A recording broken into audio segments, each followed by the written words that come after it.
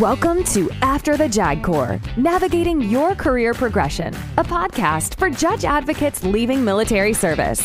After the JAG Corps assists officers transitioning from the military law practice by learning from individuals who have successfully embarked on new careers, providing insight on rewarding professional opportunities, job search strategies, resumes, the value of your military experience, and more. Now, here is your host, Tom Welsh. Today, we're talking to Todd Huntley, Director, National Security Law Program and lecturer at Georgetown University Center. Todd, how you doing? Great. It's great to chat with you again, Tom. It's been a while, but always great to reconnect. People can't see how far you come from the JAG Corps sporting a full beard. I stopped shaving the week before Thanksgiving and didn't shave again until mid-May. So it was quite a bit longer 2 months ago. Before we get to the road to Georgetown, tell us a little bit about your background. I had a pretty unique or maybe bizarre career path. I enlisted in the Air Force right after high school because I had no idea what I wanted to do. Went to Germany, was stationed at Rhein-Main Air Base from 1985 to 1988. We had a terrorist car bombing by the Red Army faction. I think it was my second week there at the base. Several other bombings while I was there. So it was an interesting 3 years, tail end of the Cold War, but it was a great experience. And I realized I wanted to go to college. I had started taking classes through University of Maryland in my off-duty time there, left active duty, came back to Cincinnati and started attending University of Cincinnati, initially majored in biology with thoughts of going into medical school. And my lack of math ability quickly caught up with me. So I switched to international relations as a major. Finished my undergrad, thought I was going to go back in the Air Force as an officer. The only job they said they had open was missile control officer. I did not want to sit in a bunker in Montana or South or North Dakota. In the meantime, I kind of missed the military. So I enlisted in the Ohio Army National Guard while I was doing my undergraduate studies. I was already married and had a child. So it was a good way to make a little extra money. When I went to the National Guard recruiter, they said, well, you were security forces in the Air Force. So that means you can either be a military police or infantry. I chose poorly. I went infantry. As you can imagine, tail end of the Cold War, not a lot exciting happening and not even a lot of training going on. So I ended up switching over to the Army Reserves in a psychological operations unit, which was a lot more interesting. Actually got to go back to Germany for several exercises. After I had my wake-up call with the Air Force officer recruiter and had to find a job. So I actually sold cars for 2 years. And then I went, started law school because I had run into a former classmate from undergrad who was kind of a year ahead of me in the process and told me, go take the LSAT. There's no math on it. Did that, applied to University of Cincinnati Law School, the only school I applied to, and started there. And so I continued serving in the Army Reserves and going to law school. So when did you jump into the Navy? Just happened to have a law professor. My crim law professor had been Marine Corps judge advocate. Got me motivated to go back in as a JAG. Of course, he busted my chops about not going Marines, but sure. I figured, I tried the Air Force and the Army, so I'll go Navy this time. And so applied largely to the Navy because they were the only service that would accept applications after your first year of law school. Mm-hmm. The other services you had to wait till your after your second year. Was accepted the commission, swore in, and graduated law school in May of 1996, and then went to NJS in January of 1997. Going through your LinkedIn profile here, so you started out as a prosecutor, had a double homicide case. Yeah. DIL's your first teaching evolution in the Navy? It was as an assignment, but when I was the officer in charge of the TSO detachment in Sigonella, I started teaching some of the University of Maryland classes in the evening. And so I taught crim law, crim pro, really enjoyed it. So then when I was offered the opportunity to go to DILS, I thought I'll get to teach. I'll have the international relations aspect of my undergrad, just kind of combined a lot of my interests. And so I jumped on it. You got into special operations line of work?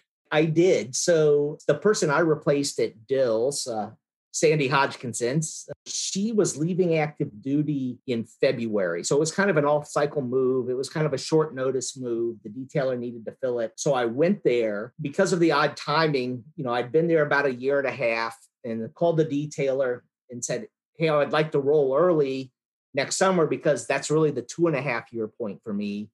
And I was told, no, you have to stay the full 3 years, which means 3.5 years. For those who are familiar with Dills, I was on the road probably 50 to 60% of my time. I was very rarely home. By that time, I had 4 kids. It wasn't doing a lot for family life. I think I put down, I forget, what jobs I put down, 1 and 2, but then I put down SOCOM, Special Operations Command in Tampa, and 5th Fleet. Got a call and was told that I was going to 5th Fleet and that it was going to be a 1-year unaccompanied position. I didn't think my family could handle that after being gone for 3.5 years. Luckily enough, it was changed at the last minute and I got to go to Tampa to SOCOM headquarters. This is 2005, so they are finally expanding the size of their legal office after 9/11. Before I arrived there, we had 1 Navy JAG on staff. The SJA at the time was Dana Chipman, who later became the Army Judge Advocate General. And he placed me, he said, okay, you're going to have the cyber and information operations portfolio. That, primarily involves advising this new sub-element at the headquarters called the Joint PSYOP Support Element. Gained a lot of experience, got to deploy to Afghanistan 3 months in 2006 to advise the task force there. It kind of opened my eyes to a new area of practice, national security law. You did, looks like 5 years in total down in the Tampa area. I did. Right. So I had a 1-year break when I got to go do my LLM and then came right back to Tampa, which was great. My family had stayed down there while I went to Boston. Another great tour, challenging tour, because again, I was deployed most of the time. It was just, a great experience being the SJA to a 2-star, really working some difficult and sensitive issues. So then I see that August 2011 up to Office of the Judge Advocate General, doing one of those mandatory staff tours. And it was about this time, I think we were interacting at the Naval War College. And I remember having conversations that you were starting to look towards the door. I don't know if that was then or when you went to Special Operations Command National Capital Region, but when did you start leaning to get out? As I understand, you sort of by accident got to stay additional time. Exactly. So like you mentioned, I went to, I think it was then Code 63, now 67. I had the courtroom security portfolio for a year. And again, went there dragging and screaming, one of those things I really didn't want to do, but in the end was good for me. And knew that probably because of my very unusual career path and having served back-to-back tours in the special operations community, that I probably wouldn't promote to 06. It's just kind of what I was gaming out. Some senior officers reviewed my record and said, hey, listen, you've done all you can do. So we'll see. You don't have the types of tours, but who knows? And then, there was a by name request to go fill a slot with Special Operations Command in DC at the time. Then Admiral McCraven was the commander. He was trying to expand the SOCOM presence in the DC area, and they wanted a JAG up there to kind of help work those issues. So I did that for 2 years, got to deploy to Afghanistan again for 4 months with the task force. And so at that point, I really thought I was not going to promote. And so I think right about the end of that second year at SOCOM in the National Capital Region, my board met. I had applied for some jobs. I had gone on a couple of interviews. In fact, I had several interviews. I had interviewed for different assistant U.S. attorney positions, mostly kind of in the mid-Atlantic region, Virginia, Eastern Kentucky, and totally bombed my first couple of interviews. Interviewed with the U.S. Attorney's Office in D.C., was very thankful that those jobs weren't ones I was really excited about since I just totally bombed the interviews. So kind of a lesson learned, make sure you have a few interviews under your belt before you are going for your dream job. And I had an interview to be a team leader at the Department of Justice Counterterrorism section. That went well, but ended up not ending up there. And about the same time, then found out that I was selected for '06. About this, at the same time that I was transferred over to Code 10 to be one of the action officers at Code 10. While you were at SOCOM national capital job, you got on with Georgetown at that point. I did. So I had started teaching as an adjunct professor. I'd had, in fact, the Air Force JAG who was with me at Dills had been teaching there. He was teaching a counterterrorism law and policy class. He wanted to take a break. So he asked if I would fill in for a year. I did. And then he ended up not wanting to come back. He enjoyed the extra time off. And so I ended up teaching at Georgetown for 4 years, while I was both at my last year at National Capital Region and then my 3 years over at Code 10. Yeah, and I think it was about this time that I can't remember where we had the conversation, but you were thinking it was the end of the road. Yeah, again, I was surprised that I had made '06 when, like I said, it kind of coincided. The results were released about the same time I had moved over to Code 10 from the NCR. Again, I thought, okay, looking ahead at my Navy career, I was very interested in potentially staying on in, operational national security jobs, because I think most of us who practice in the national security area kind of are, the penultimate national security job is to be the SJA at a combatant command. Sure. And so I would have loved to have done, but obviously you need to check some boxes before you're competitive for those jobs.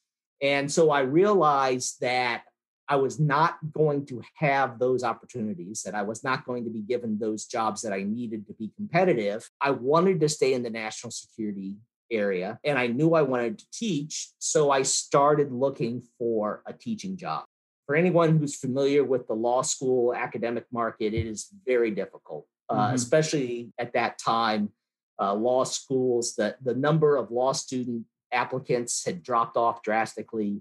Hiring had slowed dramatically. It was very tough to get in. And especially if you didn't have, much like the Navy and being competitive for certain jobs, you need to have certain experiences, much the same with the academic market. But I did end up getting one off, and that was to go teach at Deakin University in Melbourne, Australia. And I thought, man, what a great opportunity. Did you really have an idea what you wanted to do at that point? Or was it, hey, I just need to start looking?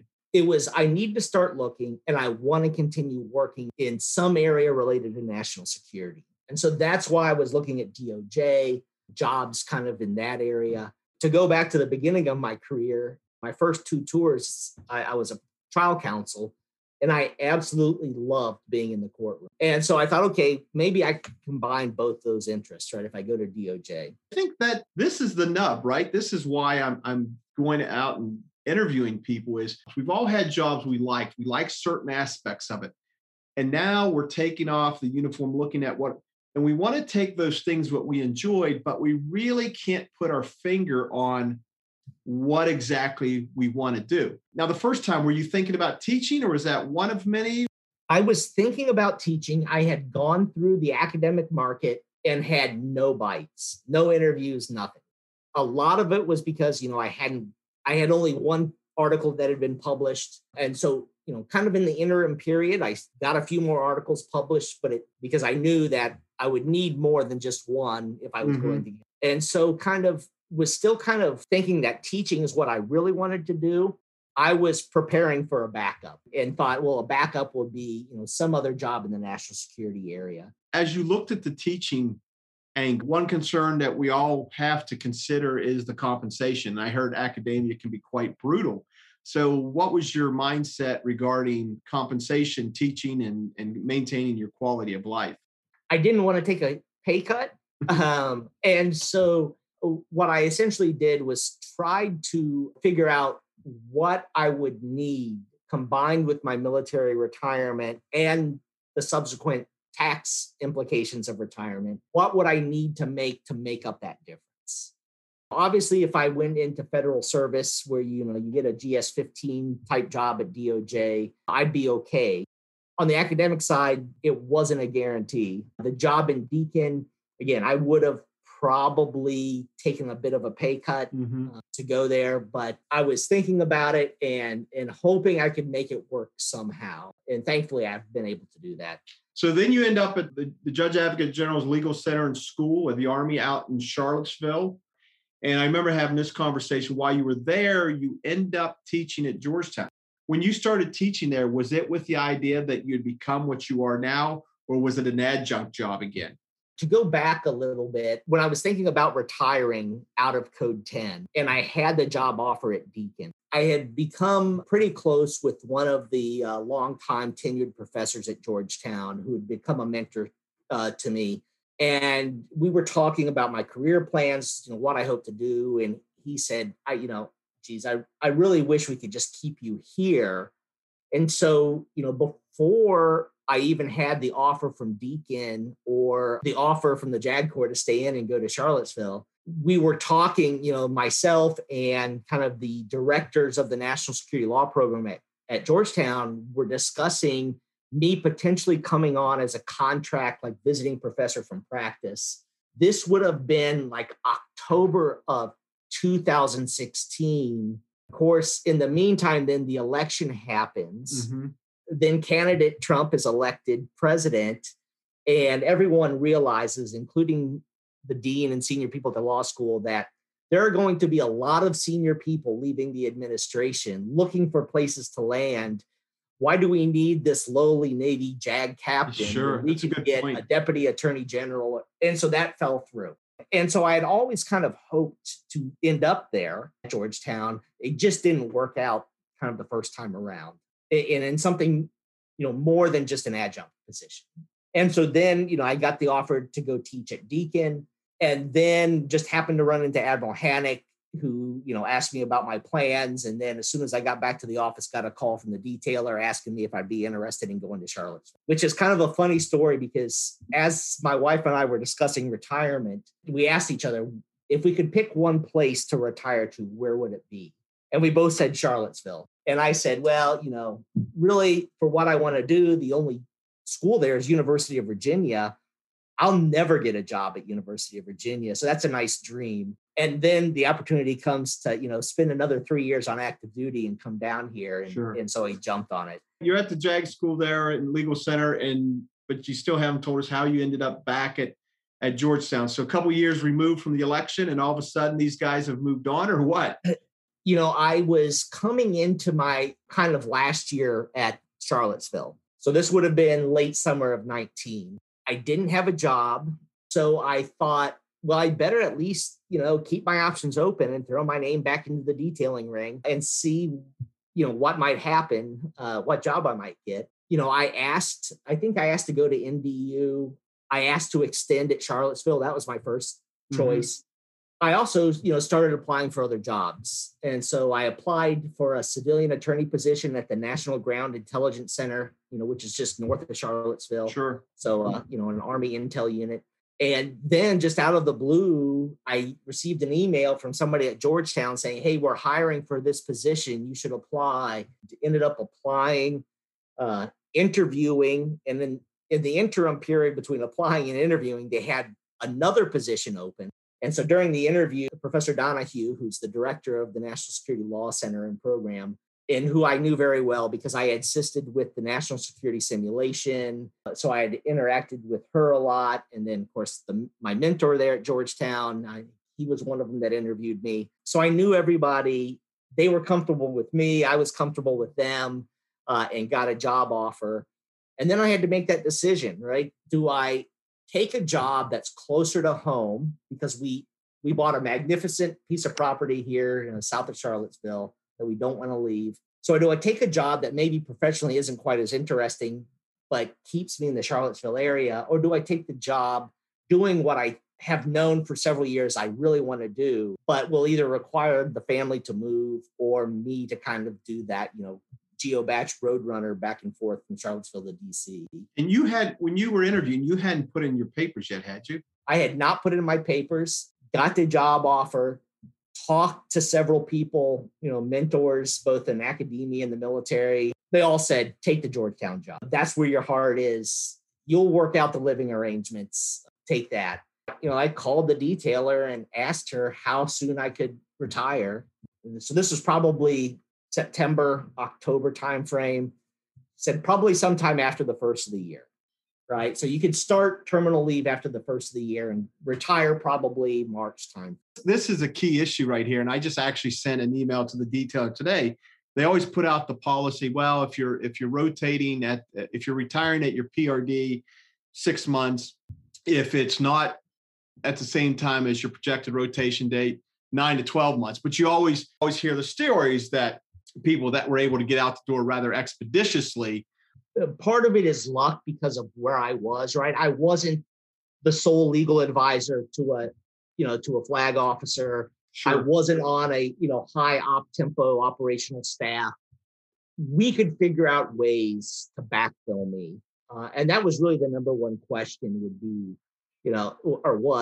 would the JAG Corps or would the JAG school in Charlottesville accept a gap of, several months? Sure. And so really what it ended up coming down to was negotiating and working out a plan with the leadership of the Army JAG school, the detailer, and Georgetown that let me kind of leave at the time and in a way that no one would kind of be left totally in the lurch. It ended up being all screwed up by COVID because as my 1 March retirement date approached, my paperwork hadn't been done yet. It wasn't finished quite yet. I extended it by a couple of months, and that didn't do much good. So, what was going to originally be a 1 March 2020 retirement date ended up being pushed back to 1 September 20. Since everybody was working from home, I was able to continue teaching at the JAG school, didn't have to worry about driving back and forth to DC. This all came about because your colleague asked for a year off as an adjunct professor at Georgetown. And this got that snowball rolling downhill. And I know that when you took it, it was just the opportunity to teach, maybe make it a little bit extra cash, but do something that you like. And now here you are at your dream job, that you eventually became that you wanted to do. Yes. So it has, opportunity, networking, all the things that they beat into your head. Sounds like it started well before you even planned to start thinking about transitioning out of the Navy. Oh, definitely. I guess also while I started teaching as an adjunct, I had enough kind of prior teaching experience that I knew I was interested in this, but I certainly didn't go in thinking, I've got my foot in the door and this is it now, right? Sure. So, I continued, writing and trying to get published. I continued networking and helping out with different projects at Georgetown, as well as other places. So again, I could try to, 1, stay current on the issues, 2, improve, my writing and my teaching, and 3, make those connections. Sure. Because I think every job, it's not so much networking to, to try to kind of suck up and it's more about how do you match up opportunities and openings with people who are interested and have experience in those areas. Yeah. And usually that happens because, 2 people get together, they're talking, and one of them might say, hey, we have an opening in this area. And the other person says, I know just the person for it. This is really kind of drives home. So, we all get to a part where we know there's a window that, okay, I may go to 30, I may go to whatever, but there's a window and you got to be ready to jump through that window. And, one of the things that, again, concerns is, well, it's going to be so hard to get out of the Navy because it's going to take 9, 12, whatever months are. I guess the lesson I'm taking away from this is if you get to this point where this starts looking like a real possibility and it is your dream job, you need to start pushing it. You need to at least try. You didn't burn any bridge. You worked it 3 ways here, but at some point, we all know that the detailer is not going to be looking out for that first civilian job. They've got a function of keeping the Navy going, that you really owe it to yourself to push it. Yes. I think I have 2 main lessons out of, that I take away from my experience. One is you may love the Navy, but the Navy doesn't necessarily love you. The corollary to to what's drilled into us from day one at Naval Justice School, you have to take after your own career and look after your own career because nobody else will. And then the other one is, I think, if you're asking them to make some exception for you, come to them with solutions, not just a problem, right? Don't just come and say, I've got this job, I need to get out on this date. You've got an opportunity. You need to keep working for that. And if that means maybe trying to work with them to reach some solution and some compromise, then do it, right? It's really on you. It's not up to the detailer, the commander, or anybody to do that. Hopefully they will work with you, but don't just expect them to come up with the answer. Todd, I'm going to end this right there because I'm looking at the clock. I've got some editing to do to shorten this down. A great story and a lot of great information to be derived there. So thanks for your time. It's great talking with you, Tom. Take care. Thank you for listening. If you like this podcast, be sure to subscribe and tell your friends. After the JAG Corps is a TJW 50 Associates LLC production.